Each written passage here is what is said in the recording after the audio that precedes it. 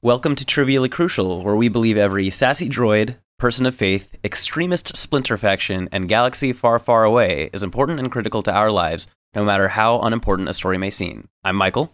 And I'm Mandy. And today we're talking about Rogue One, and I think it's officially Rogue One: a Star Wars story. Is that what this is titled?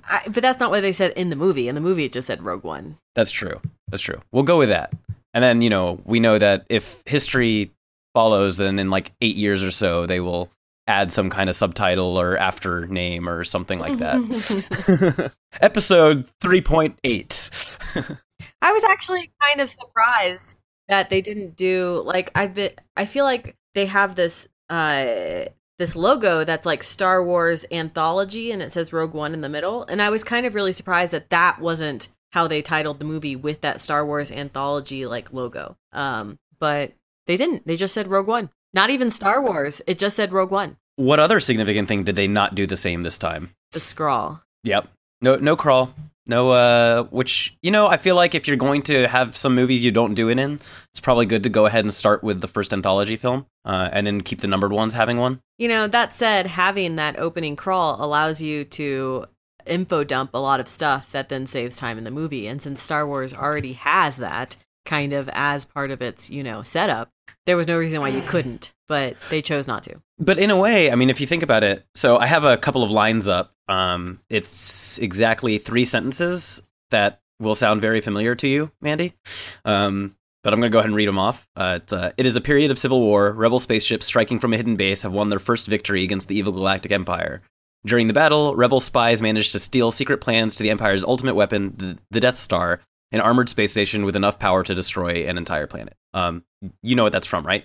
That is from A New Hope. Yes, that is from the original Star Wars original crawl. And that is basically what this movie is just, 3 sentences from. It is a bunch of, I guess that's the thing to me is like, it is sort of the info dump.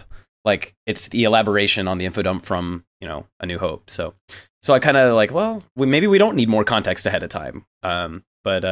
Anyways. Well, let's not get ahead of ourselves, though. Yeah, let's not. What did we think of this movie overall before we start discussing spoilers and nitpicks? And because obviously we have nitpicks. We always have nitpicks. We always have nitpicks. But so, Michael, big picture. What did you think?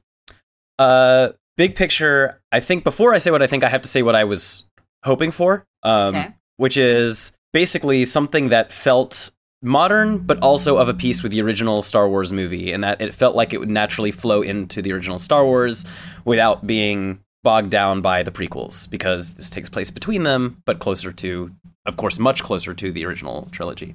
I was hoping for something that kind of would emphasize things we didn't know about the rebellion, especially because it wasn't going to star any of the characters we were particularly familiar with. And I wanted something that had a different flavor than what I feel like a numbered Star Wars would. And I feel like I got that and was really satisfied with what I got on all of those counts. So. I wanted one thing. I wanted everyone to die. I went into this movie and I was very clear about that. And to most people I talked about beforehand, I was like, if everyone doesn't die at the end of this movie, it won't make any sense. But I was not convinced Star Wars was willing to go there. Because it's Star Wars, right? It's always been kind of an even in its most dark moments, it's always been optimistic, right? Even at the end of Revenge of the Sith, you have Obi-Wan, Luke, Leia all getting away. So I didn't know what was going to happen, but I wanted at least most of the characters to die. And I'm not going to say whether I got that or not, because obviously that would be a spoiler. But since I told everyone going into the movie before the movie, that's what I wanted from the movie. Yeah, I had also had similar discussions with people. It felt like going in, hey, as far as like war goes, we do specifically, the crawl to the original movie does specifically say like, hey, there was this victory. We have the plans for the Death Star. We already know that at the beginning of the movie. And we also never see anyone who apparently was involved in that attack. Right. So... Right, which there could be other reasons for it, right? If they're a spy commando group, why would you see them? They're not going to be in A New Hope. But if there's one thing that A New Hope did not do well, I've been talking about this movie for 2 days, Rogue One, and I've also been talking about Star Wars because of that for 2 days. And one of the things I've been doing is pointing out things the original series doesn't do well, and some of that is fixed by this movie. But one of the things it doesn't do well is the cost of the war, because even though Alderaan is destroyed, Princess Leia is never allowed to feel that loss in the movies. Right. She gets one moment where she's like, Alderaan, no, and then never again. She never has a hard moment where she breaks down because literally everyone she has ever known is dead. If anything, she has to comfort Luke because he lost Obi-Wan. Yeah. I mean, if anything, Star Wars, the original trilogy, feels like a handful of battles, not a war. Right. Whereas, I guess just to, because I already mentioned that I feel positively about this movie, I feel like this movie feels a bit more like there is a war around it. Right. And I think that I didn't know this till afterwards because I was avoiding stuff about Rogue One. But it from what I've read, the director wanted it to be a war movie. Yeah. But coming out of the movie, I really liked it. I'm going to say something crazy. Are you prepared for this? I'm prepared. It might be my second favorite Star Wars movie. No. Bomb dropped. I think it's too early for me to decide where it falls in that's why I said might, because obviously I have to see it 50 billion more times, and obviously it's no Empire Strikes Back. But if you want me to nitpick the original Star Wars movies, I can. Yes, we can definitely do that. There is a lot that the original Star Wars movies that doesn't hold up or make sense, or things like Princess Leia never being allowed to feel the loss of her planet. And there's a lot of things. And Star Wars and this movie, too, have always relied heavily on archetypes, which is, in a way, both the height and downfall of the whole thing, right? Right. You always know where A New Hope is going. Like, you always know. Right? And at a certain point, you know exactly where Rogue One is going. But that's both to the success and the detriment of all Star Wars movies, right? But I really, really liked this movie. And there's a lot of reasons for that we can talk about once we start talking spoilers. So one of the things I did like, and it may have been a constraint that sort of in the constraint offered the creators some freedom, is that there was only really one major way that the overall plot could end, which is, hey, the rebels get the Death Star plans. Princess Leia has them and puts them in R2-D2, right? That's the ultimate outcome. Like, we know that has to happen, and we know that they have to have a victory of some kind, like, a battle in fact, because it says in the crawl to the original movie, during the battle, and it says that like they've won their first victory against the evil Galactic Empire during the battle. Rebel spies managed to steal secret plans. So like we know that they have to essentially have a large scale battle and that Rebel spies steal plans. And yeah. And something this movie made me realize was there were a lot of things that for all that I love Star Wars, I love Star Wars. Like I have read, I can't say all expanded universe books because the Yunsen Vong killed my soul. But I have read a lot of expanded universe books. Like Star Wars is like my middle school years. That's like all I did was Star Wars. But this movie made me realize things I'd never thought about, and things that I just always accepted but had never thought through. Like, why is Princess Leia looking for Obi-Wan Kenobi? Yeah. Like it was after this movie that I was like, wait a minute. I never actually thought about that before. Like, I know she is, but somewhere in my mind, I had this cognitive disconnect that I felt like Princess Leia ended up at Tatooine the same reason Amidala did, which is by accident. Like, they got pulled out of hyperspace above Tatooine, But that's not the case. Leia is going to Tatooine. She is going there. That is her purpose. That is where Obi-Wan is. Right. And I never made that connection, and I feel like an idiot.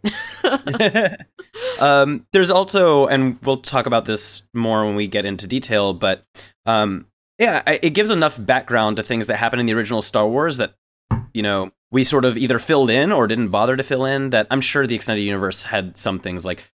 tell me yes or no, but like, did anybody in the extended universe ever bother to explain why there was this like glaring flaw in the Death Star? No. In fact, that's been a joke as far as I've been aware, like for decades. It has. It's been an open joke that no one bothered to explain, just something the Empire overlooked. And there's a lot of bad ways to retcon things. Right. But this was a fantastic This was a fantastic... This is how you retcon something right. This is how you take something people have been nitpicking for over 30 years and be like, wait a minute, we can explain this, and we can explain it in a way that makes perfect sense. Yeah, that perfect sense is really satisfying. It's like, oh, okay, that I buy that, and we're on. It's very different from the retcon that extended universe people tried to do with the parsec mistake. Yes. Which is like, guys, this is just George Lucas not knowing what a parsec is. The other thing I really loved about this movie, that's not a spoiler, is its commitment to the 70s vibe. Like, I love Terminator, right? But when I saw Terminator Genisys, I was really upset that they did not commit to the 80s vibe. Like, they cast someone to play Reese, and there was no feathered hair, right? There was no 80s hair. There was no 80s clothing. It was weird. Like, I mean, the people who were obviously supposed to be characters from the 80s were, but Sarah Connor wasn't, Reese wasn't. It's like they felt they needed to update these characters. But you know what? In this movie, Cassian has 70s hair. Like, everyone looks like they are in the style of the time period, right? Which would be the time period of the universe, right? That would be their fashion. And that's what when I mentioned before, it was important to me that this would feel of a piece to A New Hope because of the fact that it takes place right before it, you know? This is in the same time period. It's in the same war. It's literally covering the period, like the one other major battle that they've had, essentially. Right. So, yeah, it needs to cover it. It needs to look like these are people who would be interacting with the people we already know. And then also not a spoiler because it was in the trailers, but Mon Mothma is in this movie. And I really appreciated that they took the woman who was cut from episode 3. She filmed scenes in episode 3. They cast her as young Mon Mothma. And they brought her back for this movie. And now she's the appropriate age because it's been, 10 years since episode 3, right? So everyone's older, and I really appreciated that she was brought back, that she was there, and that she was shown to be a rebel leader as early as episode 4, because we don't see Mon Mothma until episode 6, right? Right. So I really liked that touch, and there's some other slightly more spoilery things like that I also want to talk about that. But we will have to talk about those. I think at this point we've sort of exhausted non-spoilerish stuff. It's a great movie. Go see it. Go see it. If you haven't seen it, stop listening to us, and then go see it, and then come back and listen to us. Yes. All right. So spoilers commence. Right. Mandy, talk to me. Going directly from the Mon Mothma thought, when Bail Organa appeared on scene, I had no idea he was in this movie, and my fangirl heart just grew 3 sizes. I love him. He is a highlight of the prequels. No joke. I love Bail Organa, and having him there, having him be a force to be reckoned with in the rebellion, making that connection was beautiful. Yeah, and it was beautiful, but also important because it gives so much more significance to Leia and to and to what the first planet we see destroyed by the Death Star is. It kind of puts all of this into motion, and it just makes a lot of sense. So, yes, very glad that they did that.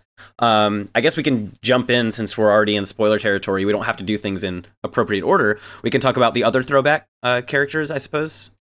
Yeah, some I liked, some I didn't. I liked everyone who was supposed to be at Yavin 4, right? Your General Dodonna.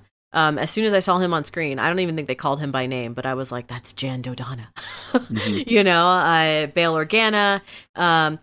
The one I felt was missing, and for me, being me, felt palpably missing in this whole movie, was Wedge Antilles. I was going to say, it's like, here's the Wedge, right? Love. Wedge is red too. Why did I not even get my red 2 standing by? In the whole movie, I didn't get that. Give me my Wedge. Why do we not have Wedge? I need him, Precious. This is a movie called Rogue One. Why is Wedge Antilles not even a cameo line? You have a cameo for random guys that get killed by Obi-Wan on Tatooine, but not a cameo for Wedge Antilles? Are you kidding me? Please. I want to say too that cameo was awesome. The random guys that get killed. I didn't appreciate that because why are they on Jeddah? So I was very confused about that afterward. It took me about 3 seconds. Wait a minute, we're on the wrong planet. So that was confusing to me. Yeah, isn't like especially because that city gets destroyed too. Right. So did they like read the writing on the wall? So they left Jeddah and now they're at Tatooine? But Jeddah doesn't strike me as. But in the moment, I laughed though, and I was apparently the only one in the theater because I laughed and everybody else was silent. Like a couple people, like what? I was like, oh no, I'm the only one who got this. But that said, it was a smaller theater. This was one of the like. You could pay extra money to be in like giant recliners with 21 and up only people, and then it was like 35 people total in the room. It was very nice. We had recliners too, but it was a bigger theater. I actually did not appreciate C-3PO and R2-D2 where they were. That's the one that frustrated me. I was like, why are they there? I feel like if we were on the Corellian Corvette and we saw them, I'd be like, yeah, that makes sense, right? Yeah. But having them on Yavin. Like, okay, so I get that they're there with... It doesn't feel like there's any reason. Right. I mean, I guess it's implied that they're there with Bail, and Bail does go to his ship and say, Captain Antilles, blah, blah, blah. But why would you even bring R2 and C-3PO off the ship? You know? Like... Right. It's... And C-3PO, it just doesn't strike me as a secret keeper, so I'm not even sure I would bring him on base. Yeah, that was very weird, which does get into an issue I have later that I'll ask about if I remember. I'll throw it out there so we both have the opportunity to remember, but I'm still trying to figure out the intricacies of the timeline with Bail's travel, him giving Leia the mission, and how she ends up. Like, I was confused by that at the end. I think everyone is. That's something my husband has like harped on. It doesn't line up. Bail has to go get Leia, right? Right. He has to. Because he is on Captain Antilles' ship, which is the Corellian Corvette. He specifically says, Captain Antilles, we have to take off. Like, that's his ship. He has to go get Leia, put her on the ship. He has to get on Alderaan, and she has to meet up with a Mon Calamari vessel and get to the site, get to Scarif. Right. The timing doesn't make sense. Yeah, exactly. That did not make sense to me at all. So, and that was one of the things where they could have resolved, I feel like, if they you wouldn't have been able to do a shot of R2 and C-3PO to do this, but they could have had just said something like, hey, I'm going to send a message to Captain Antilles and Leia, right? Right, like, exactly. Not that Captain Antilles and R2-D2 and C-3PO are there, right? Right. I'm going to send a secure message. Exactly. That would have resolved the situation, I think. Yeah. So it'd be like, I'll send a message to them so that they can leave before I arrive back, just so that we can make time or something like that, and right. And then it's sort of like they just don't see each other again. Right. Yeah, that was a thing that was confusing, but it's a nitpick. It's a thing that I just was scratching my head and decided that the other people I was with wouldn't have appreciated me criticizing the movie that quickly when we left. So I was like, all right, well, you know what? I liked it. We'll leave it at that tonight. Because I finished at 2:30 in the morning, I think. Oh my goodness. We finished at like 10, so. I watched the movie right after a 12-hour workday. So it was a fun time. Okay, but going to other characters, we have the CG faces. Okay, so I think Leia worked. I think her CGI worked. It didn't bother me. She's not really in the scene with other living creatures, so it's just her. And it was momentary. And I think that... And she wasn't moving. Yeah, it didn't bother me at all. Tarkin, I think it is the best CGI animation for a human we have. It's still a little uncanny valley for me. That said, I've been reading online, people who didn't know he was dead, the actor, thought he was a real person. So maybe it's because we knew we were looking for it. So I am really sensitive to the Uncanny Valley. This was like back when people started talking about the Uncanny Valley, I don't know, like 2 decades ago. I was kind of, I'm a nerd. I'm a computer nerd, a graphics nerd, all that stuff. So I've been following it for a long time. I'm really sensitive to it.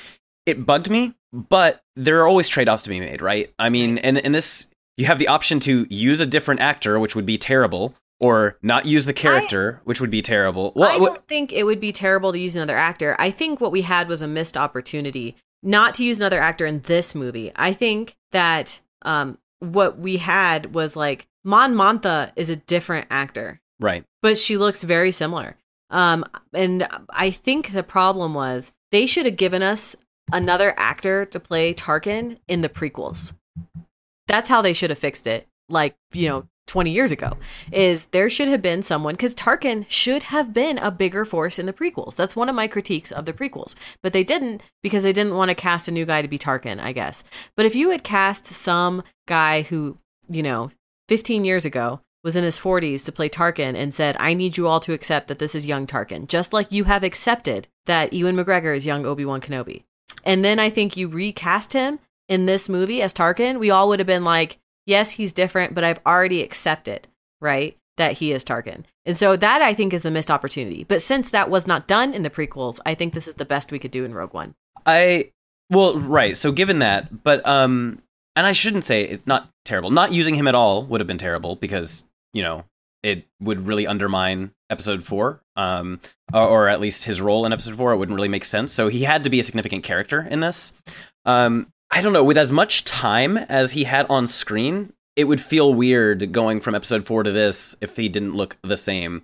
But all that to be said, though, I definitely was bugged by the Uncanny Valley aspect of it, but I feel like the trade-off with going with someone else when we don't have that groundwork already laid down versus how close we are to getting out of the Uncanny Valley and how close this was, I feel like it was a worthy trade-off. I think one way that could have been gotten around it was just putting Tarkin in less well-lit areas.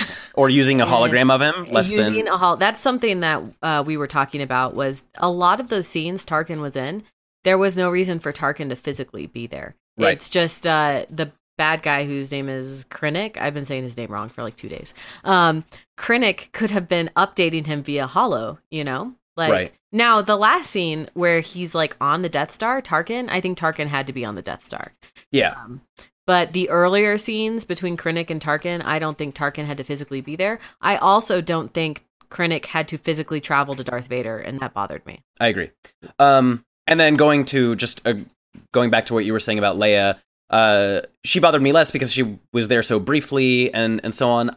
I also still don't know that it was necessary for them to even show us her face. Like, yeah, I thought probably they were going to end with her back turned. Yeah, like her back turned, or you see the profile with the, with the hair. Like, that could have been good too, and that would have been all we needed, and to hear her voice. So, right.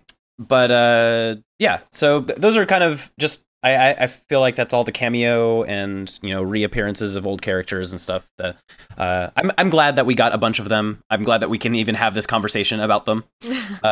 It also seems that there were a lot of Rebels shout-outs in this movie for Star Wars Rebels, the TV show. Which, while I do not actively watch Star Wars Rebels, I do appreciate that they went to that effort. They page one of the characters from Star Wars Rebels in Yavin 4, and apparently the droid from Star Wars Rebels is seen giving Mon Mothma information.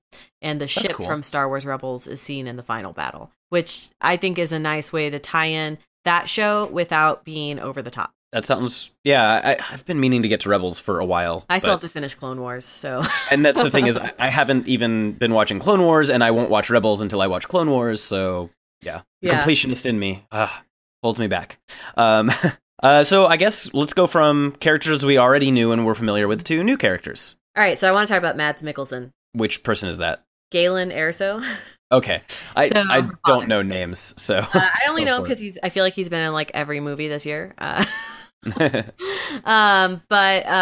he was great. 1, the 70s haircut. Yes, thank you. 2, I really appreciated the story of the Imperial who realizes what he works on is too powerful, right, and backs out. Because I feel like one of the things that we don't get the perspective of in 4, 5, and 6, and they tried to give us in 3, and they ended up cutting some of the scenes that give you this, is that the Empire, in a lot of ways, is not a new government. It is the Republic, right? So for the average person, nothing really changed. It's a slow change, right? Right. And so you wouldn't think, oh, I need to overthrow my government, like instantly, right? So there's a lot of people who would have been in the bureaucracy for the Republic who just kind of transition over to the bureaucracy of the Empire. And yes, you're an engineer, you like cool stuff. You end up working as an Imperial science officer. That doesn't sound crazy, right? But then one day you realize you're working on something that will change the universe and not in a good way. Right. And so, I mean, we get that scene that's a Jen's flashback of seeing her father and her mother hanging out with Krennic like they're friends, right? They're like drinking, having a good time. And you're like, yeah, that was his life. And then one day he realized, holy crap, what am I doing? Yeah. And so he retired. Away. Yeah. Yeah, I agree. I like his story, his entire story. The way that it unfolds, I think they did a really good job. He's probably the character with the single most developed character, I feel like, that we got in this. Yes, I was also talking about that early. Literally like 2 hours ago. I think one of the downfalls of this movie is how poorly developed most of the characters are. And I feel like Galen Erso is the most developed character. And considering how few scenes he's in, that's kind of shocking. Yeah. So definitely, I agree with you. One of the downsides to this movie is the lack of character development. But going on, kind of building on that thought, though, of Galen backing out. I mean, we've seen a little bit in episode 7, obviously. They kind of emphasize that, where it's like, hey, stormtroopers are people too. Right.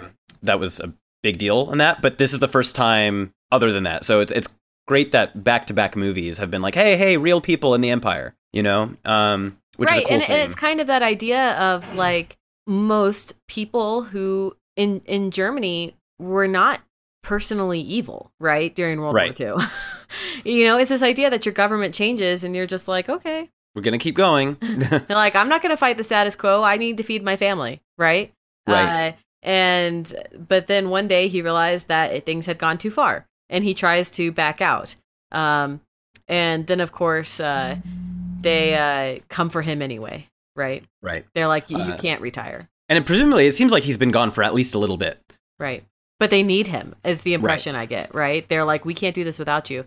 And then he has this whole realization, in his message to Jyn, right? We piece this together from so few scenes, but it's so well done that in his message to Jyn, he's like, I realize they could do this without me, that they're going to do this regardless of whether I'm here or not. But I have the power to make them trust me and to put a bug in the system. Right. Which is the retcon we were talking about before. And it's just so good because it's like, oh, that ridiculous flaw where one little blast, like any direct blast to this thing, will blow the entire thing up. That's because someone put it there on purpose. Right. And that suddenly makes so much more sense. Right. And it would only make sense if it's someone who is involved from the beginning of the plan for this thing, who is integral to it and who had people's trust from the beginning. Right. And is the one giving you these trade studies, right? Like any engineer, and someone being like, hey, aren't those levels like a little too high? Like, what if someone hit that? And you're like, oh, no. Like, I put in safeguards, like, look at all these other things, Or like someone's like, do you really need to tie those systems together? And he's like, well, look at the cost if we don't. Like, this is going to cost us 12 billion more credits, right? Right. And he has to be someone that they believe when he says things like that, because the Death Star believe that, like, went through design reviews. Right, especially getting what we have from Galen. The impression you get is that he's someone who, if somebody came to it who'd been like, sort of an acknowledgement, like, hey, I totally understand your concern. Promise I saw it too. And here's like, but it's been addressed. Right. It's kind of okay, cool. We're fine then, and they move on. I mean, at some point, all engineering designs have to accept a certain level of risk, right? Right. He just had to sell him that the level of risk that he was introducing into the system far outweighed the cost and the other risks that would be introduced to not do it this way. Right. So yeah, it's really funny because I'm, of course, I have both the Robot Chicken and Family Guy Star Wars specials on DVD, and everybody always makes the joke about like, why don't we just put like cardboard over this thing, Well, it's an exhaust port. You can't. Yeah, well, they're like, but why don't you put like a vent further down to protect it from explosions? Yeah, it's like air can keep moving down a pipe. So, yeah, it's fun, but I guess so. Other characters we can kind of keep in the family. How do we feel about Jyn? So close to being a real character. Like the thing I realized this morning was that I did not cry when anyone in this movie died. Yeah, me neither. And I'm a crier. Me too. I cry at everything. But she was the probably second most developed character of the characters we didn't already know, because obviously Bail Organa is way more developed than almost anyone else in this movie, just because we've had like 3 movies. Lot of time with it. Yeah. But my nitpick with her is she didn't struggle enough with her change to suddenly being a rebel. Like, I felt like there needed to be one more scene that was after she sees her father's message and we see the light bulb of this is what my father has given his life for, you know? Because before that, she was very apathetic to the rebel cause. That is definitely the reason why she becomes a rebel, right? But I feel like they didn't quite string that together. It was just like, oh, she was sad because she saw her father's message, and now she's a rebel. I think that they could have probably pretty easily done it if she had maybe gotten to speak to one other person who knew her father afterwards. Which would be the pilot, Bodhi. He knew her father. Like, there should have been a conversation between them where she went to him and was like, what did he tell you, right? You know? Like something about like, no, he's a good man. Here's what I have seen him do, kind of a thing. And then so that way she's can pull herself fully out of that denial phase of thinking ill of her father. You know, she's like, no, so who I thought he was true. Right, because that's the disconnect for her, right? It's that your father left you for this. Your father left you for the rebellion, right? And yes, that is his cause, but can you get over the fact that your father left you to get on the cause of the rebellion, which was his cause? And for some people, they can't do that, right? They're like, no, my father left me. I don't care. You know, like nothing is great enough for my father to leave me. And some people would be like, no, like now I understand why he left me, right? And abandoned me with this other person and why I got raised the way I do and why he's doing and he never came back to me. Like now I understand. And like you said, I think just one more like discussion would have helped. And so to go with that, to kind of tie that to another character, what's the name of the other guy that Cassian? She was raised by? Yes, Cassian. No, Cassian's the dude. Saw Gerrera.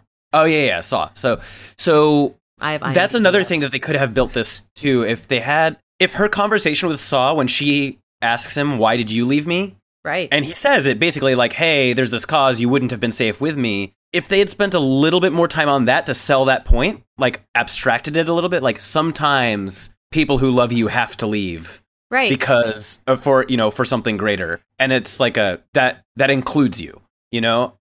If he had sold that a little bit more and then they built on it with one more conversation afterwards with, say, the pilot, that would have just completely sold it, you know? I mean, every parental figure she has left her for the rebellion. Like, you just don't get over that realizing, oh, this was my father's cause. Yeah, that was your father's cause, but that was your adoptive father's cause. And you didn't, like, join up the rebellion after he abandoned you, you know? Like, this is why you have no family, is because of the rebellion. And kind of drilling home the point that, hey, it's not because they think they love the rebellion more than you. It's because you're not safe without the rebellion. They love you so much, they had to do this, right? That's what it comes down to. Exactly. And they didn't, like, we can read that in, and it's clear, but they didn't necessarily they didn't sell to me that the character sold it to her. Right. You know, and that's... she forgave her father too fast. It's like seeing him again in hologram form caused her to forgive her father. And that was too fast for me. Right. Yeah, and then they could have had that just final moment with the father where it's like, you know, she's trying to come around and he says the right thing and she's like, you know, don't worry, like I will finish this for you or something. Right. Like that moment that it's like, this is the cause everyone in my life has given themselves for. This is the cause I will die for. Right? That connection of I am echoing my father's, both of them. Right. And they just didn't connect those dots. And like you said, we can read between lines. You know, I can write the fanfic that connects those dots. Like, we'll all be weeping. It'll be sad. But the movie didn't do it for us. And that's why I think her death at the end is a little bit hollow. I mean, I felt for her, right? And I wanted everyone to die, obviously. I said that at the beginning. But I think that was the dots that was missing. Yeah, I was feeling the victory more than the sorrow of their death. Right. You know, which is fine, I guess. I mean, because it was definitely a victory. But yeah. So I guess any elaborations on Saw? For whatever reason, wasn't sold on him. I mean, I guess I know that it's Star Wars, so we have a certain... We have to have like a robot guy? Yeah. Well, no, it's not just that. Like, I feel like we have to have a quota of adult asthmatics. Like, it's just kind of, you know, like... You have General Grievous, you have Darth Vader, you gotta have Saw Gerrera, yeah. Right. So, there's that. I think it was nice to have his group as kind of this like we talked about the splinter group of the rebellion, or we didn't talk about it, we implied it in the rebellion is a loose alliance, which we also see later when Jin's trying to sell this whole idea of going to get the Death Star plans to this group of people. And Saw backs out of the political side of that alliance. I feel like Saw is the separatist. I'm sorry. I know we're going back to episode 3 language, but the alliance is trying to fix it from within. And I feel in a lot of ways, right? Bail is a political figure. I mean, they still talk about the Senate. Right. Leia they is a senator. Whereas I feel like they even talk about like, hey, if we can bring this secret to the Senate, they can do something. Right. And that's actually a big point in the movie that I'm not sure is pressed upon enough, but they gloss it over way too quickly. That the Senate cannot know about the Death Star, because what happens at the beginning of A New Hope when Leia is on the Death Star, she's like, the Senate will never allow this. And like the Senate has been dissolved. Right. The knowledge of the Death Star could not get out before the Senate was dissolved. And really, that's what the Empire is fighting against this whole movie, because they have no idea a flaw is there. They have no idea. They're fighting against the knowledge of the Death Star getting out before Emperor Palpatine has done his last checkmate politically to dissolve the last trappings of the Old Republic. And Saw Gerrera is the guy who sees the writing on the wall, who's like, no, we cannot change the system from the inside. I am out. And I'm going to go do whatever I want, and I'm going to do whatever it takes, which isn't to say that the rebellion isn't also doing whatever it takes, because Cassian early in the movie shows that, right? Because he kills his own informant. But Saw is the one who has no, what's the word I'm looking for? He has no delusions of he's a good person, I feel like. Whereas the rebellion, Mon Mothma doesn't get her hands dirty.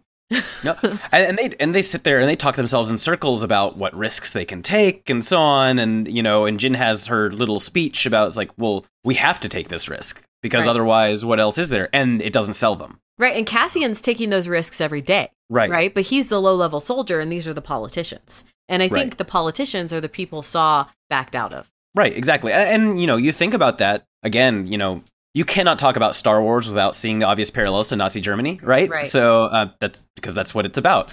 And it's the same sort of thing where you basically have to have people up front saying just no. Like there's not a way that we can work together to make this okay. Like we just need to say no. Like that's how you oppose it, because otherwise it's the frog boiling in water slowly situation. So I guess we reference Cassian then. So he's the first time we ever see the perspective of a regular soldier in the Alliance, right? Right. Someone we never have seen that before.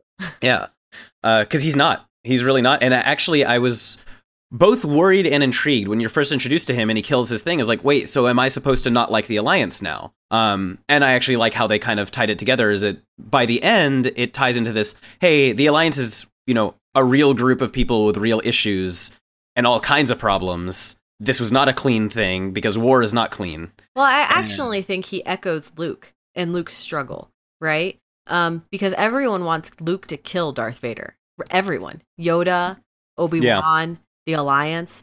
And they've trained Luke to be this weapon, right? Cassian's been trained to be a weapon, been told he has to make these he has to kill people.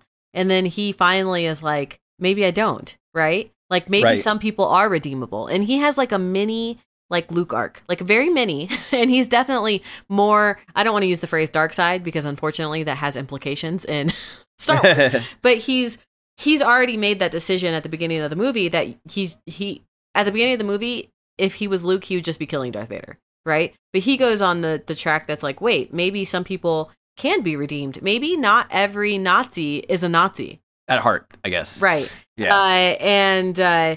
Luke has that same story, but of course Luke's is, even like it's his own dad, whereas Cassian, it's someone else's dad.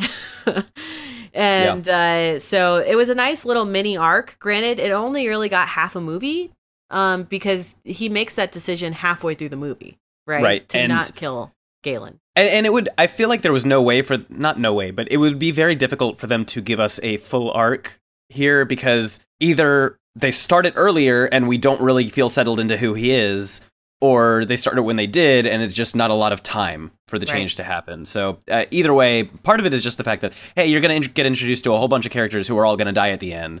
So we have to do everything we can to introduce you to them and develop them and then kill them by the end of this movie, you know? Yeah. I really appreciated him and some of the other characters having different accents, because I feel like Star Wars has two accents. Yeah. You're either British or American. And it's one of the things where the Alliance, you know, the rebels, they're supposed to represent everyone who isn't raised up by the Empire. Right. Like, you know, this is everyone else. This is aliens of all kinds. This is humans from the fringe. This is humans from the inside who realize that others are not treated well by this. You know, like, you have the one really diverse group, and then you have the group who's not. That said, I felt there weren't enough aliens in the Alliance. I agree, too. And I wonder if that's my headcanon says that this could be explained by, like, larger issues with how wealth affects the ability to travel and have ships and so on, because the Empire's been around for a little while. So, you know, maybe there are just knock-on effects, and there just aren't as many non-humans who have the ability to put up a fight right now. And a lot of the non-humans have been subjugated, right? Right, exactly. So it's like the Empire has been doing things to the non-humans for a while now, presumably. So maybe that actually just means that there aren't that many non-humans to be brought into the Alliance. Maybe. But I would have preferred to see more. You know, I mean, that said, like, I saw that there was one review where someone said that there was not a strong, vigorous male lead in this movie. Who cares? Well, who cares? But I felt like Cassian, other than he wasn't fully characterized, but neither was Jyn, right? That he was a strong male lead. And I also really liked Donnie Yen's character, whose name I cannot pronounce, because I feel like they didn't say it in the movie. I'm going to guess Chirrut Imwe, but I don't know. It could be Chirrut. Chirrut Imwe. I agree. It's probably Imwe. The Force-sensitive guy. Yes, the monk-like guy, and you know, a thought I had in the movie is he would come across as a standard mystical Asian stereotype, if not for the fact that literally everyone else in the movie we've ever seen being a Jedi is either an alien, white, or black. You know, like we have seen Jedi, and they are not like. Yeah. They're not particularly diverse, so I thought that was. I loved his character. I loved the moment when they put the bag over his head and he's like, "What are you even doing? I'm blind." He's like, "Really? I'm blind." He was hilarious. I was not worried, but I was not particularly interested in who he was from the trailers, because like, all right, there's a Force-sensitive guy who's not a Jedi, so he's going to be Force-sensitive but not as good as Jedi are. All right, that's fine. And then he just ended up being really funny. I loved him and his BFF, whose name I don't know. But even the way that he would do his prayers and his chants, like, he was really awkward about it, you know? And I liked that. I liked that he was really awkward and endearing pretty much all the time. Is that people are awkward like that. Yeah, absolutely. It's realistic. Praying out loud amongst people who don't believe, it is awkward. Yeah. Like, you know, and, you know, if you have a mantra that you're constantly repeating to yourself, like, I don't even care if it's the mantra from Dune, you know, the fear one that I vaguely know. Like, if you're repeating that, it's annoying. And it's like, so if it comes across as annoying or awkward, that's because that is annoying or awkward. Yeah. But I really liked him. I liked this idea that, you know, we don't know where he comes from other than he is some sort of like associated with a temple. So whether it's just that he believes in the Force, whether he's Force sensitive, you know, he's not a Jedi. And I don't think even if the Jedi still existed, he would be a Jedi. I think he's probably at most Force sensitive, but not a Force user, if you will. Well, maybe. I mean, it sort of depends too, because they always had the rules with the Jedi about like how late are you supposed to be brought into it, and you have varying degrees of strength, and who knows what kinds of different actual occupations they had with Jedi, because the prequels but I feel like there's two aspects to the Force, right? There's I can use the Force to manipulate other stuff, and then there's I can use the Force to sense stuff, and because you can use the Force to dodge the blaster bullet, or you can use the Force to deflect the blaster bullet. Or if you're Darth Vader, you can absorb it. I feel like not everyone who's Force sensitive is going to have all the capabilities, if that makes sense. Yeah, I mean, I think that does make sense. But also, our exposure... Unfortunately, the prequels just really don't handle the Force well. But in the original trilogy, our exposure to people who use the Force is really limited, and ostensibly limited towards people who are incredibly strong in it, right? Mm-hmm. Like, if you think about the fact that you have Darth Vader... Darth Vader is literally the strongest person in the Force. Literally. Right. And then you have the Emperor, who has to be pretty strong. And you have Obi-Wan, who is, like, old and wizened, and, we get the impression that both Obi-Wan and Yoda were... pretty strong, and then you have Luke, right? And it's just like, it's such a small sample size that if you ignore the prequels, like, I could see there having been room for Jedi who were significantly weaker. I mean, that said, I think the Emperor typifies kind of the divide I'm talking about, in that the Emperor has never struck me in any of the movies as being a particularly good fighter. Right. Like, he just has, like, Force lightning. Right. Yeah. Like, that's not his Force thing, I'm not disagreeing with you. Like, I definitely think that there are people who have completely different skill sets and stuff, which is why I think a lot of people it really bugged when Yoda was doing, like, quadruple flips. Yeah, I didn't... I mean, I knew they said Yoda was a great warrior in, the Empire, but... But it doesn't mean that even being a warrior has to look the same. Yeah. Right? It's like, I feel like Yoda's being a great warrior would have aligned much more like... with the Emperor. Yeah, right? With the Emperor. Like, he's throwing, like, buildings at you. Yeah. And so on. Or just, strategically directing ships. Yeah. Right?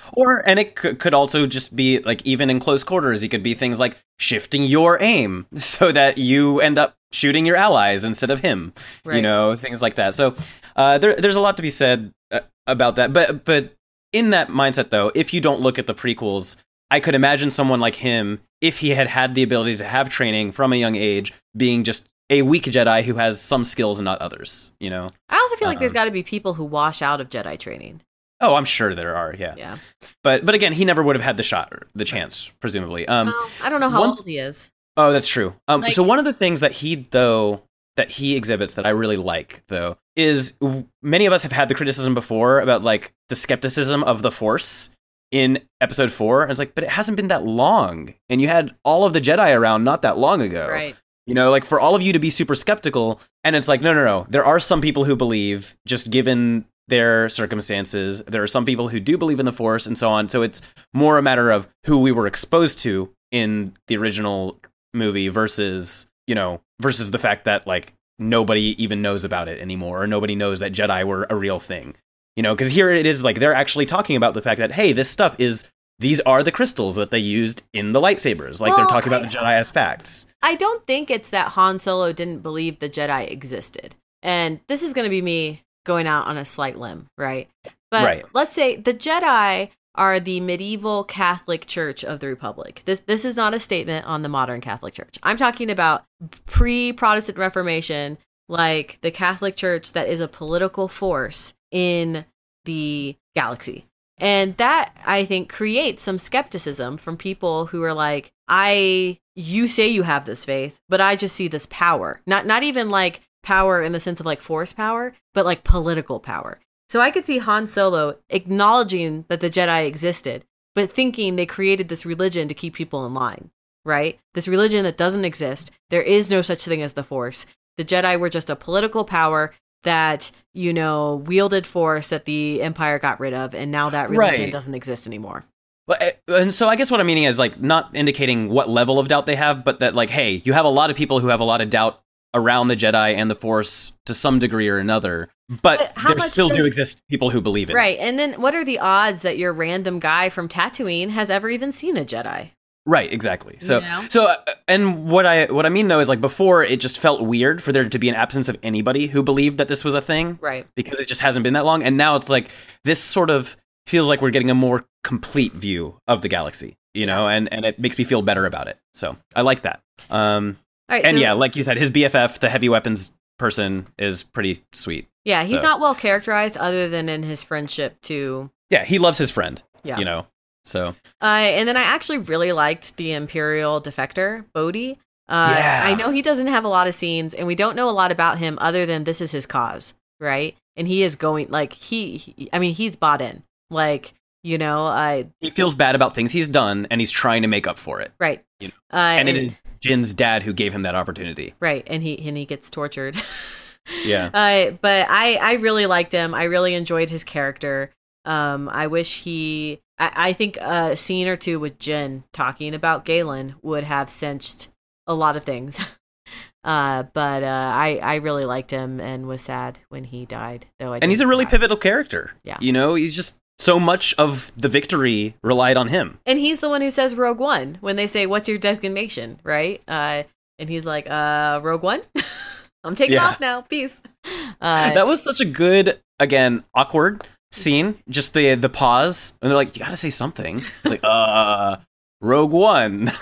And, you know, this also is another retcon, right? This retcons why there is no Rogue Squadron at the Battle of Yavin. Because there is a Rogue Squadron in Empire. There is a Rogue Squadron in Return of the Jedi. There is no Rogue Squadron at Yavin 4.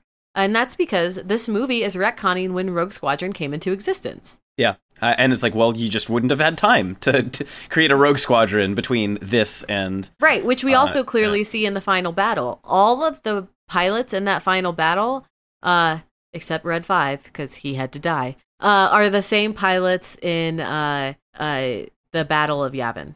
Oh, man, how much does it suck to die by just running into a force field? I don't even want to imagine. It's just like that. What a terrible way to go out. Yeah.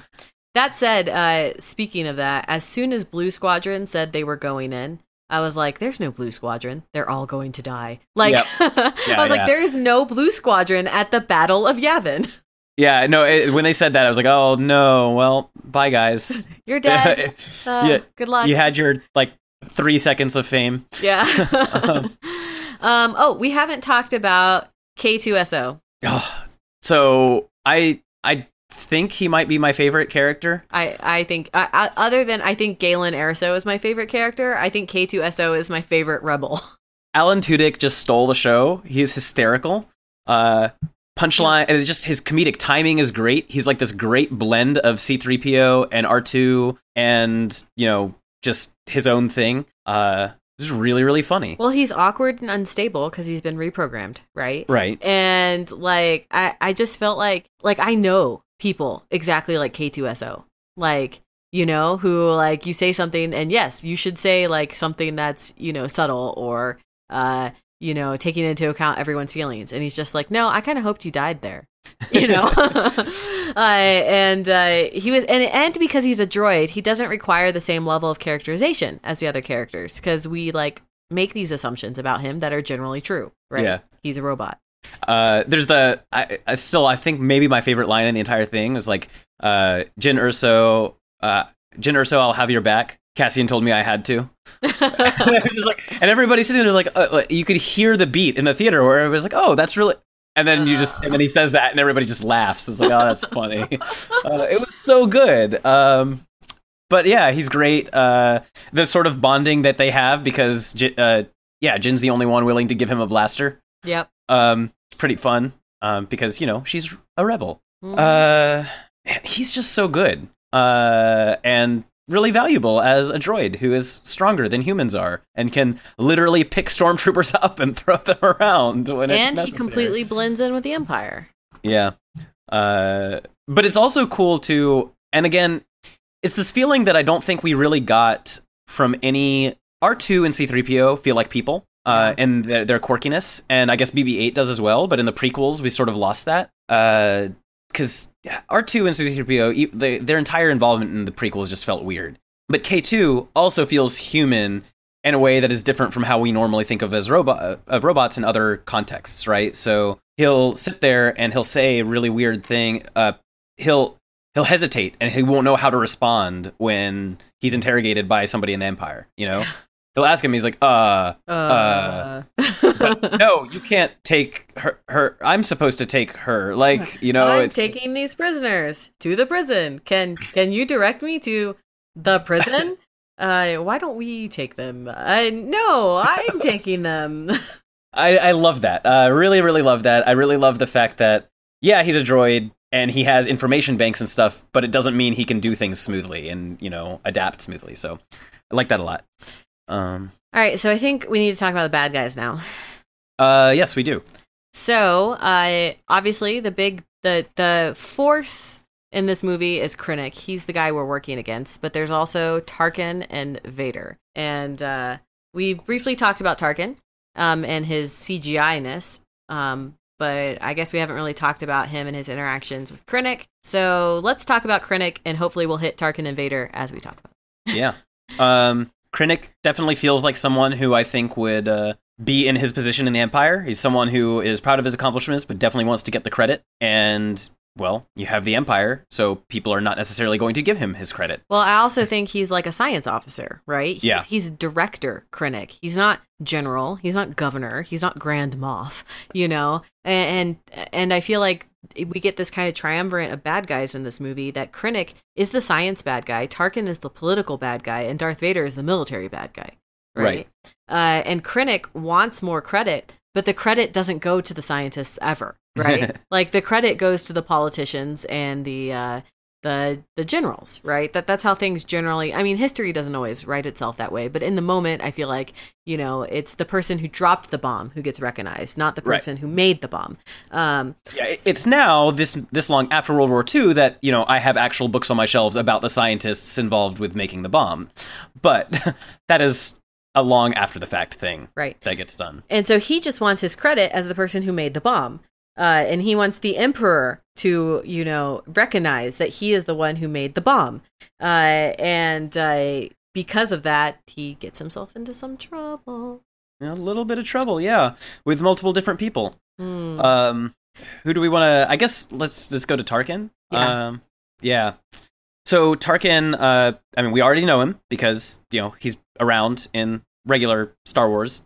Star Wars. Star Like Star Wars, regular Star Wars. Coke, and then the prequels are Diet Star Wars. I don't know. I don't know what I was going for with that. And then Rogue One is Star Wars Zero. Right. That's what I'm going with. You do a Kingdom Hearts numbering scheme, in which case everything's decimals. It's weird. That's weird. Let's not do that. So yeah, he's clearly a political person who is like, look, I'm going to take credit for this. He's really mean, not likable in the slightest, but in a good way for his position for his role, I suppose. I don't know that I have a lot to say other than it really does convince me that yes, this is how he would end up becoming in charge of, Well, I think the interesting thing about Krennic is when we see him in the flashback, he doesn't have his own family, right? The Empire is his life. He has given his life to the Empire. He is an Empire man, and he is a bureaucrat in a lot of ways, right? He didn't design the Death Star. He's in charge of the scientists who designed the Death Star. He's a project manager. He is a program manager, of which I will say nothing more. Well, we can say the best projects and programs have really good project and program managers, right? Yes. So really good ones are really valuable. Yes. That is a statement we can say. That is a positive statement we can say. But no, I love all my program managers. And I think he's actually a good program manager because he's gotten the Death Star put together. Yeah. Of which, okay, can we talk about the Death Star design momentarily? Yes, let's do that. This is a problem from A New Hope. But those poor guys who stand in the tube and have to cover their heads when the Death Star the light goes by them. Who stands there? Why can't a droid do this? Why isn't this automated? What are those guys doing? Can't we at least have a railing for them? Why don't you have why isn't there I forget so what's Plasteel is Star Trek, right? Yes, I think so. Okay. Well, some equivalent of that. Why don't you have a little structure for them to stand inside? Right? Why do they have to be in that tube with the death laser? OSHA would not approve this. Okay? OSHA has not been to the Death Star. Well, but the Senate doesn't know about it, so there's clearly no regulation happening here. But yeah, that's from A New Hope, so they had to include it in this. But since they used the Death Star more in this, it was more obvious, right? That you're just these poor guys in this tube. Also, I did also like that they did a gradual test. They're like, hey, we're going to blow up a city. and then another city instead of the entire planet. Well, they couldn't blow up a planet. The Senate would know. Right. But it also is like, we still need to test it, Yeah. and this is a good opportunity to test it. So that makes sense in a bunch of different ways. Yeah. Though the aim in their last shot at Scarif is a little bit off. I was very confused about it. I was like, well, why did they miss? Like, I think it's the angle they're at. But there's, that's a headcanon, and I'd have to go back and watch it, but I think they're not centered, because the Death Star aims out of that port, right? Right. And if you're not angled properly, you wouldn't hit the ground. Like the Death Stars. But that feels like the kind of thing that you would have figured out on the Death Star targeting system. It's like, oh, let us tilt the Death Star a little bit, But they had to kill it faster because they wanted to stop the Death Star plans from getting out. Well, that's so true. and okay, so this is like a thing, right? Like if you're pointing a laser, it has a very small like area it actually goes to. So it doesn't have a large spread. Right. So you're either going to hit it or you're going to miss. And since they're not blowing up the whole planet, they're not blowing up the whole planet. But yes. Also, does it refract on the atmosphere? I mean, I'm not saying. I don't think we saw it, but I feel like that would potentially adjust aim where it's like, hey, if this thing is made to blow up entire planets, you don't really have to worry about that so much.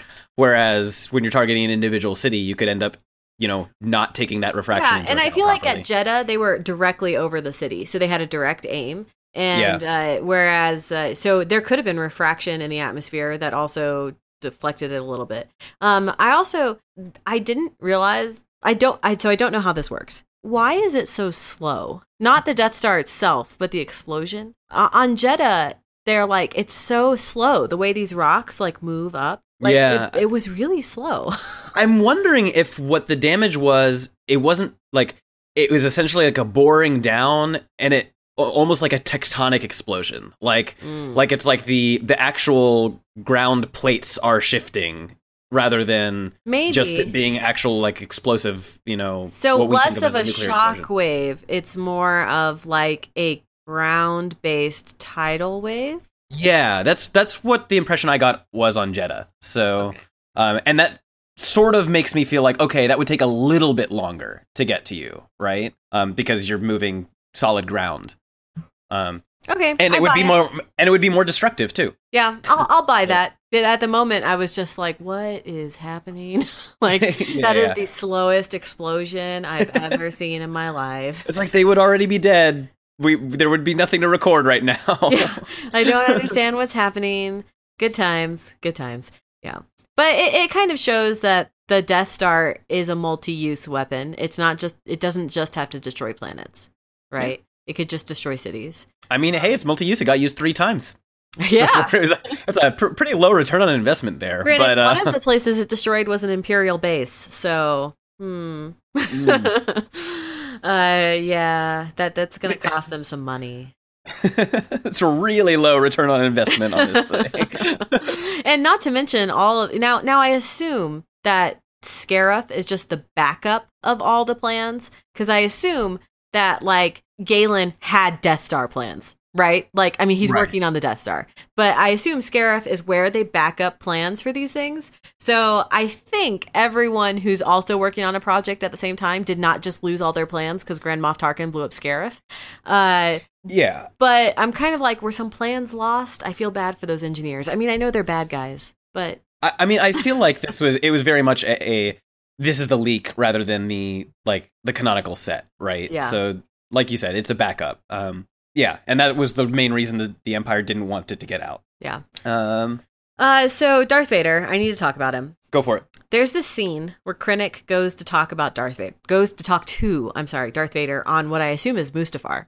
I don't know. I don't think they said, but it was a volcanic planet. And I didn't like it.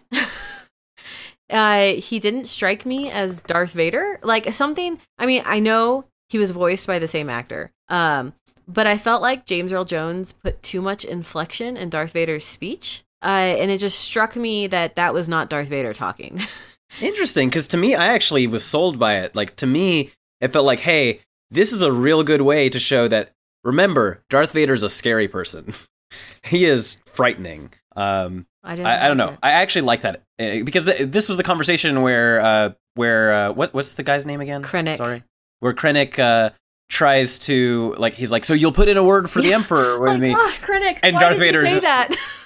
And then Darth Vader's like, well, time to choke this guy. I'd be like, don't. What the line he said was something like, don't choke on your ambition. Yeah, don't choke on your ambition. Is like, yeah, that feels like a Darth Vader thing to do. Is like, remember, this guy's very scary. So I didn't mind the lines. It was literally the way they were said. And I don't know, that's just a weird Mandy thing. Like, Darth Vader says cheesy things all the time. I find your lack of faith disturbing after I killed you. Darth Vader's the kind of guy who talks to himself, which I'm fine with. It was just something in the way he was walking, or, maybe it was even the actor. I don't know, but I felt like the lines were said weirdly.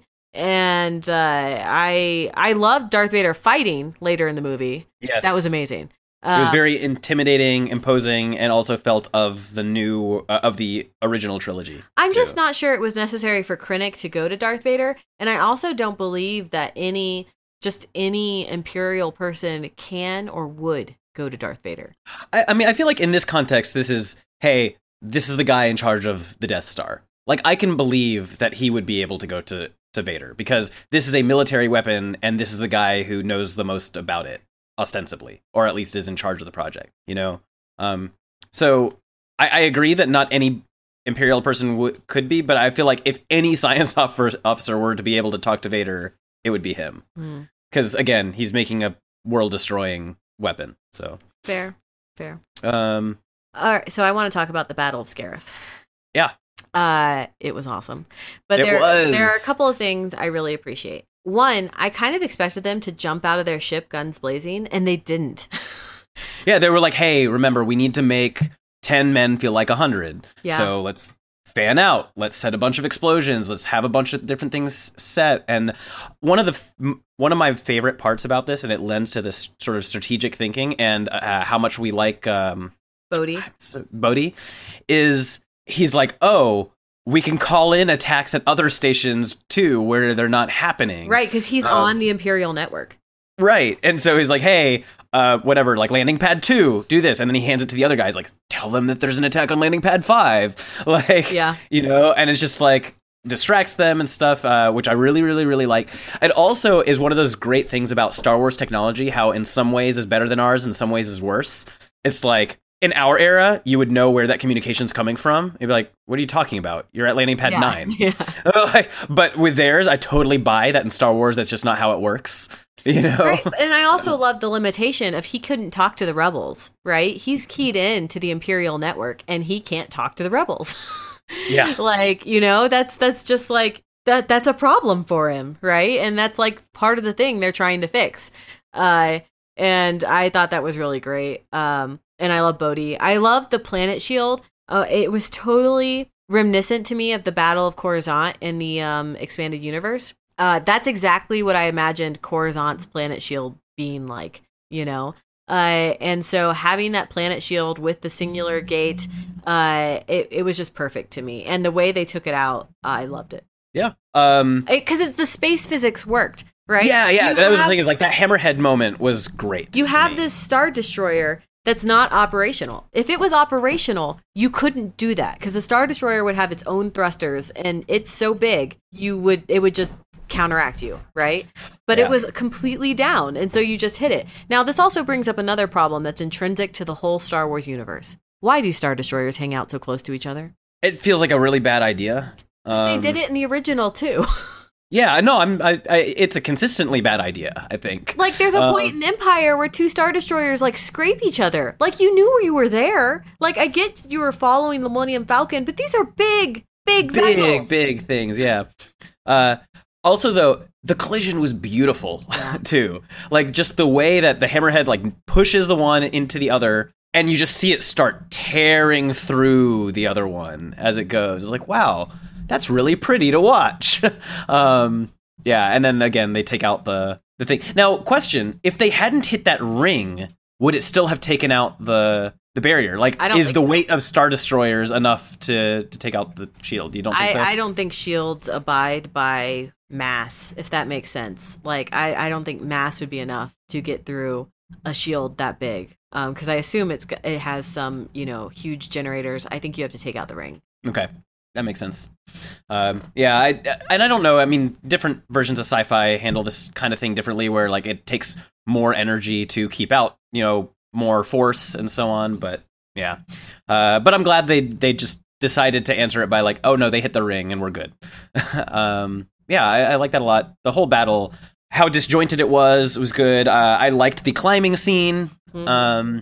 It was a little bit weird that Cassian's like apparent death and then non-death. It was super predictable, and I don't know. I was not convinced that he wouldn't have just gotten shot a second time afterwards when he was unconscious. I don't know why they didn't shoot him a second time. I was like, people double tap. Exactly. I really think. Against K2, the most accurate stormtrooper ever. Like, there's a point where there's exactly one blaster shot, and it hits K2 in the head, but he's a droid. So he turns around and shoots the droid guy. He's like, hey, sorry, you guys just lost your most accurate stormtrooper. Yeah. I also appreciated the moment in the battle of humanizing stormtroopers when they're just walking along the beach talking like, did you hear the K whatevers have been discontinued? Yeah, stormtroopers talk to each other. Yeah, I like it. It makes it feel more lived in. Which is a big thing that I think people have always complimented Star Wars for making it feel like a lived-in universe, and this just makes it feel more so on the people side than just the dirty stuff side. Yeah. I love the planet itself, the setting. It was so beautiful. Yeah. The one thing that I didn't really understand is, wait, why did the antenna have to be reset at the top of the thing? Reset to what? Like, Jyn literally just sent it. Like, it's not like she had a destination to send it to anyone. Like, she literally just like aimed it upwards and clicked send, and it's like, well, in that case, why couldn't the dish have just done it with the angle it was already at? That didn't make any sense to me, other than to add the obligatory suspense, and I have to almost fall off a railing at a really high height scene. What's his? I'm so bad with names. Krennic. Krennic was. I don't know. I feel like that very ending scene with him wasn't super satisfying. Well, I also am not sure Krennic would do it himself. Like, I feel like at that point he's desperate.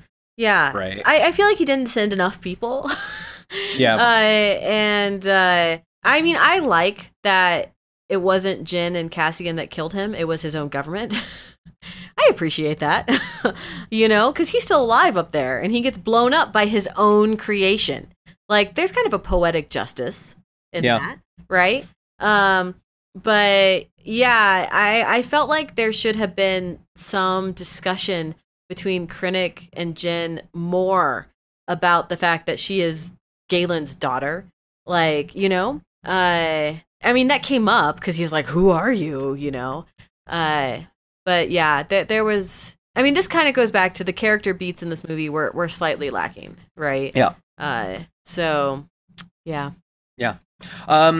So my last thing, and I've intentionally avoided this because it's a criticism that there's not a lot of meat to. It's just a straight up, this is a thing that was not great to me, was how jumpy the beginning was and introducing us to like rapid fire planets. I remember thinking 15 minutes in, I was like, how many planets are in this movie? Like it was too many settings. I was joking in my head. I was like, Rogue One, all the planets. And that's how I have. Eventually, that dies down, and it's like, okay, cool. But it was a little bit too rapid fire and jarring. It reminds me a lot of the opening of Guardians of the Galaxy, because I have that same criticism, where it's like, we need to establish all these settings. You have 20 minutes. Go. So too much, too quickly. There didn't feel like there were transitions. Like, you'd see a character say something, and then you're on to the next scene. I was like, wait, what? What's going on? So really, really jarring. That could have done with some smoothing out. But it's just, that's all to say about it. There's not much more, there's not much more to that. I really like that Cassian and Jyn did not kiss. So you could read that as a romance if you want to, or you could be like, these are two soldiers, brothers in arms, who are about to die. Yeah. I like that they kind of leave it up. I don't think we're going to see all that much shipping in this when people have all the shipping they can do with the new trilogy instead. Oh, so. I'm sure we are. I already know people shipping Chirrut Imwe and his best friend. So yeah. But what's interesting, we went to see the movie with some people I know, and then some of their friends, right? So people I didn't know were also there. And one of the other ladies came out of the theater and she was like, I just wanted them to kiss in the end. And it made me appreciate that there are a lot of people who still just want that from movies. And that I am in the minority when I want people to not kiss. I often want people to kiss, but I also want to be convinced that that's a thing that makes sense for those characters. Yeah. And in this case, I did not feel that. Yeah. So. Yeah. So, yeah. So, but yeah, I get you. I mean, I'm sure there are plenty of people who are like, why didn't they kiss at the end? But yeah. I appreciate all the shout outs to the squadron members in the battle. Yes. I think some of that's original footage from A New Hope. I was reading an article about that. Because there's no reason when you have, Red Leader standing by, it can't be the exact same footage from A New Hope.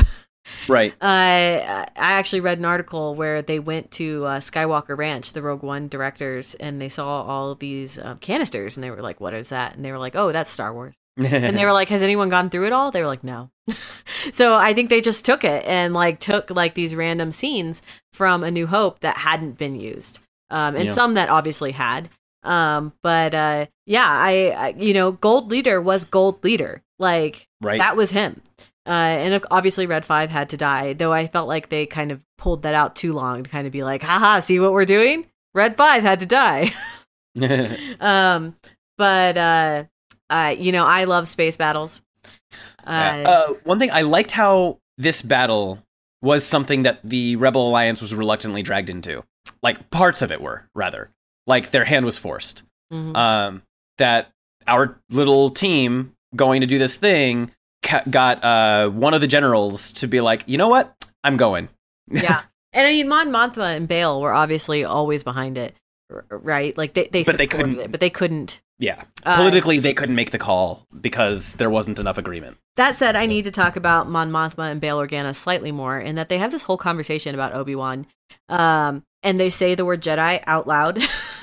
And I was like, you would not say the word Jedi out loud, right? Even on a rebel base where, there could be spies. There could be people who are just who knows? Obi-Wan's existence is such a secret that I feel like you would, I mean, they don't say his name, but they do say just Jedi. Said your old friend. Right. Your friend, wink, wink. Maybe we need him. And I do like that it's implied the only reason they call Obi-Wan in is because of the existence of the Death Star. Because they feel it's very clear in that political meeting that this is the end, right? People are the Death Star has been created, we can't fight anymore. That's the end. I'm not risking my planet for this rebellion anymore. We give up. And I know they talk about surrender, but there would be no actual surrender, right? It would just be you stop. Right. Because there's you're not going to turn yourself in. Right.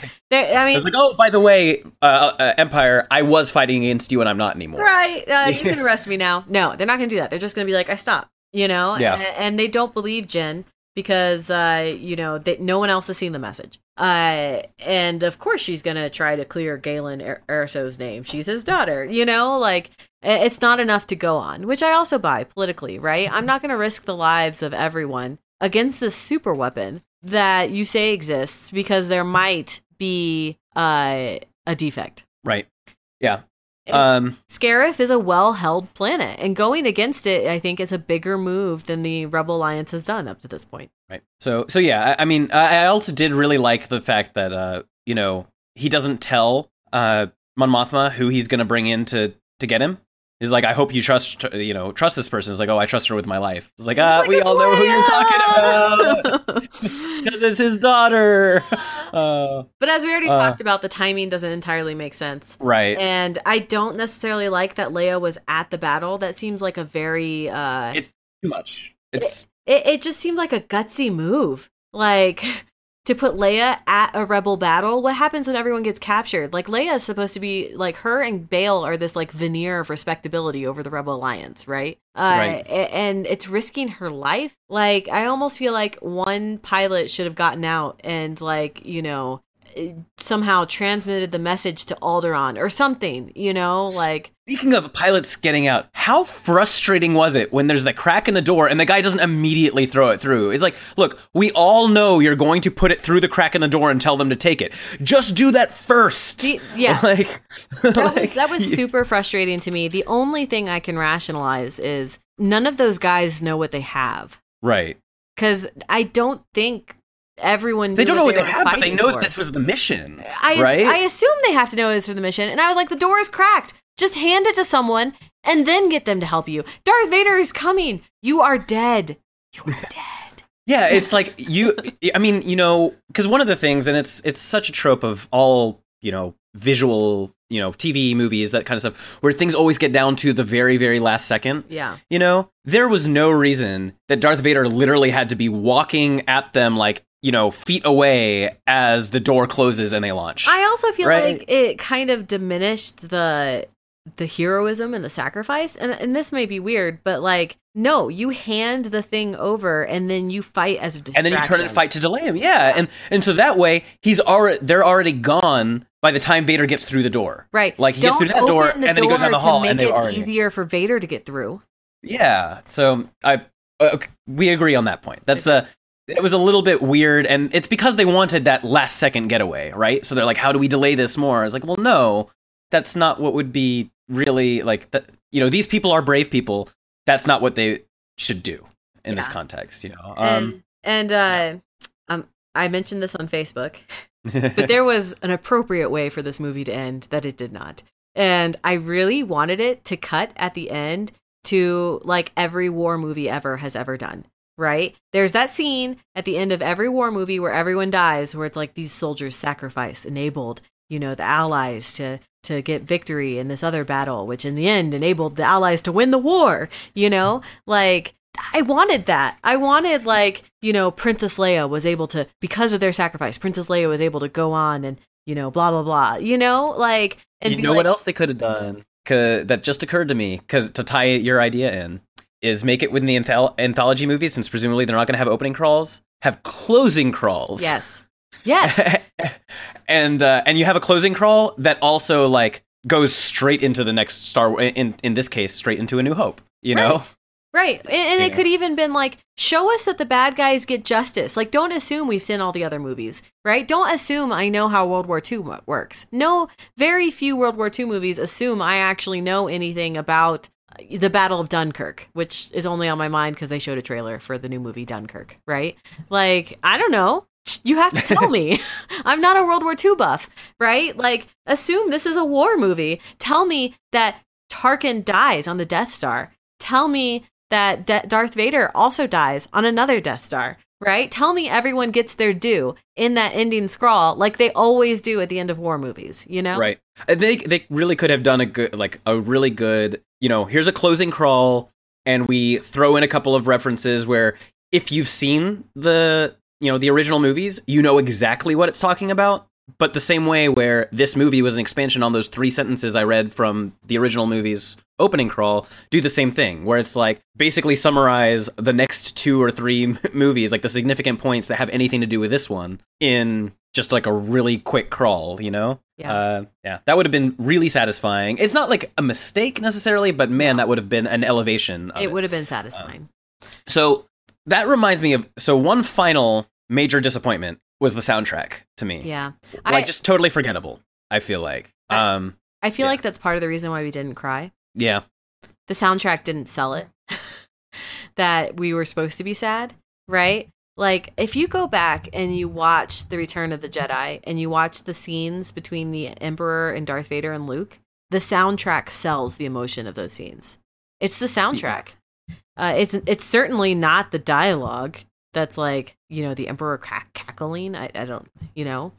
And they just didn't do it in this movie. The soundtrack just wasn't there. Yeah, so And it's frustrating too because it's not even the person who is doing like the guy who did the soundtrack to this, Mike. I don't know how to say his name, Michael Giacchino or something. Sure. He's the guy who does the music to like most of the Pixar movies. Oh, like he can do really, really good soundtracks. Like things that I sit there, I run a lot and I do Disney races, so I go to Disney World for those now. And like I would sit there and I'll be running, and then music from Ratatouille will start playing, and I get these like really fond feelings washing over me as I'm running, because like those are really memorable themes. And it's weird because it's like he sort of did brief reprises from John Williams, but then like and would like change them a little bit, but just none of the music really evoked anything in me, except for sometimes where I was like, oh, that's not how it's supposed to go. The only one that did is when they first showed Bail Organa in that short scene before he really had any lines, and they played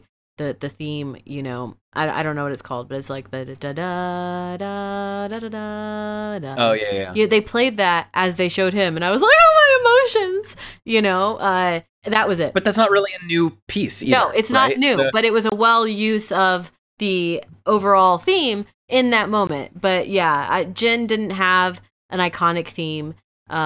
It was almost Marvel movie-esque in that some of the themes in Marvel movies fall flat, right? So, and I would say, I think maybe we talked about this before, but with Episode 7, I feel like was the first soundtrack that maybe wasn't extremely great. Like even the prequels had amazing soundtracks, I feel like. Yeah. The Episode 7's was a little bit less impressive, but still good. This is the first Star Wars soundtrack that was just completely underwhelming to me. I feel like the problem with Episode 7 is they just didn't try to add new songs as much as they should have. Right. They played too much on the old songs, whereas in Episodes 1, 2, and 3, they were not afraid to create. It was a whole bunch of new, and it was almost all of it was great. Even Anakin and Padme's love theme was amazing. Oh yeah, I don't buy their love story, but the soundtrack is amazing.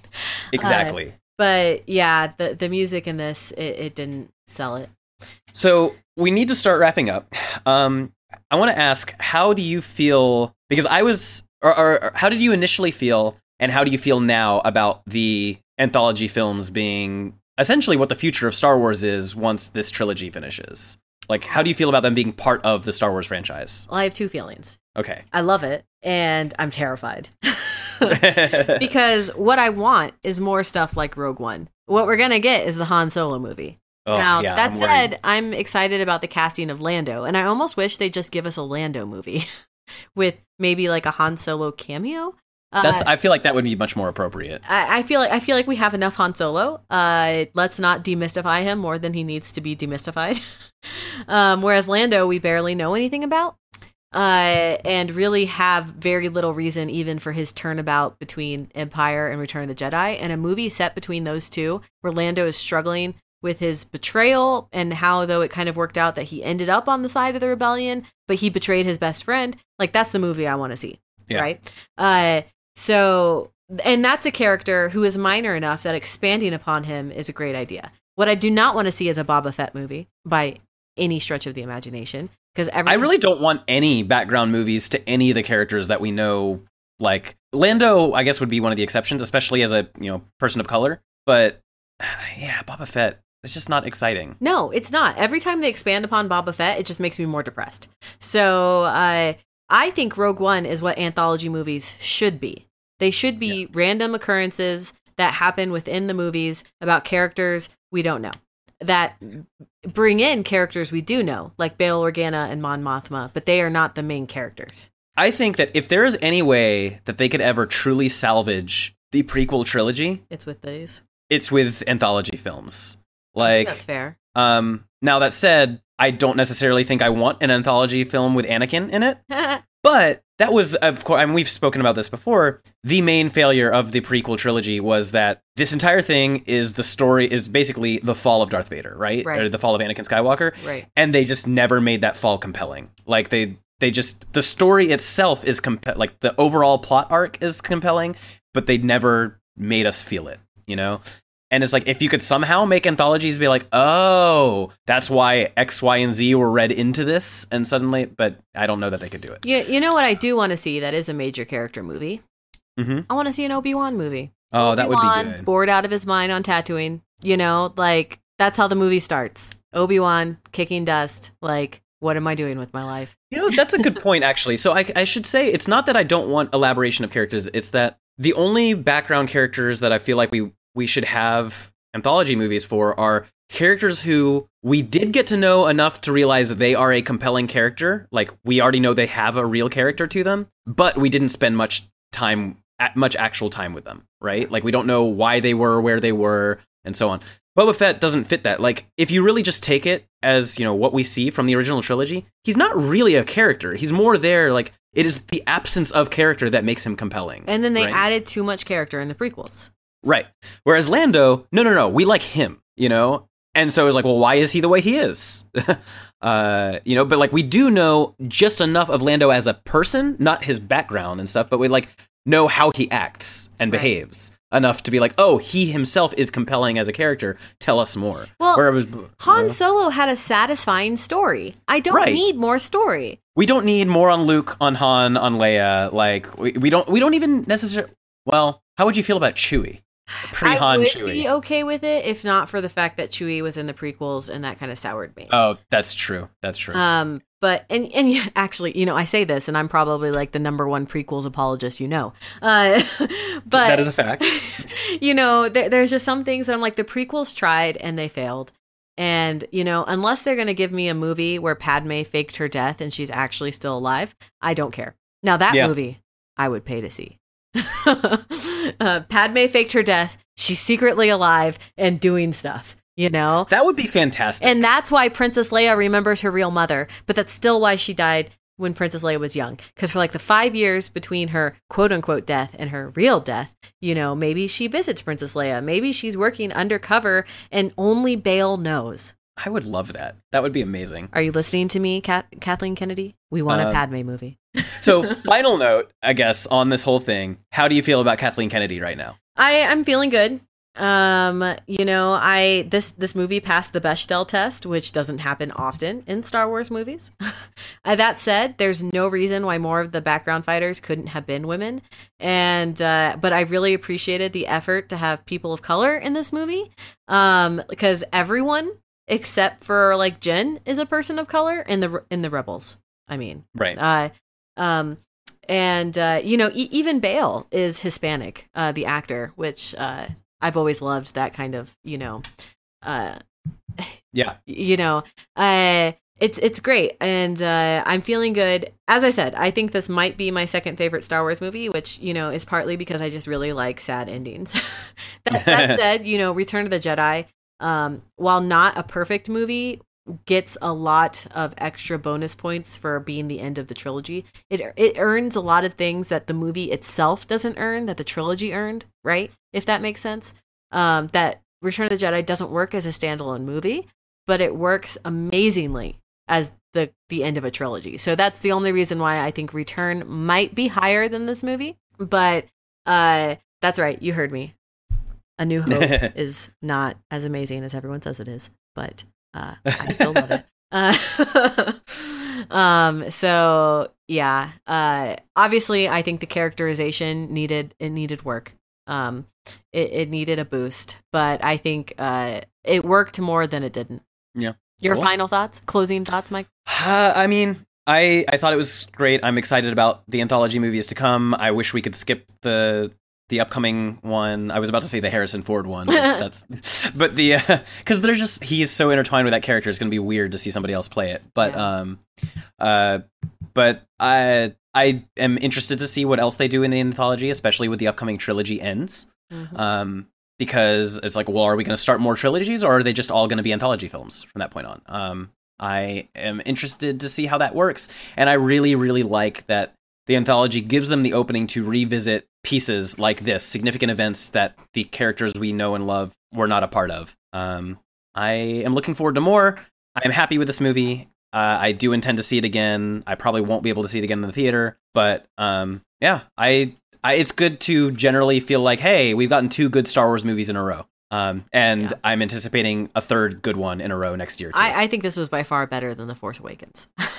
I think it holds together better than The Force Awakens does. Granted, The Force Awakens can be fixed by the next movie easily. Yeah.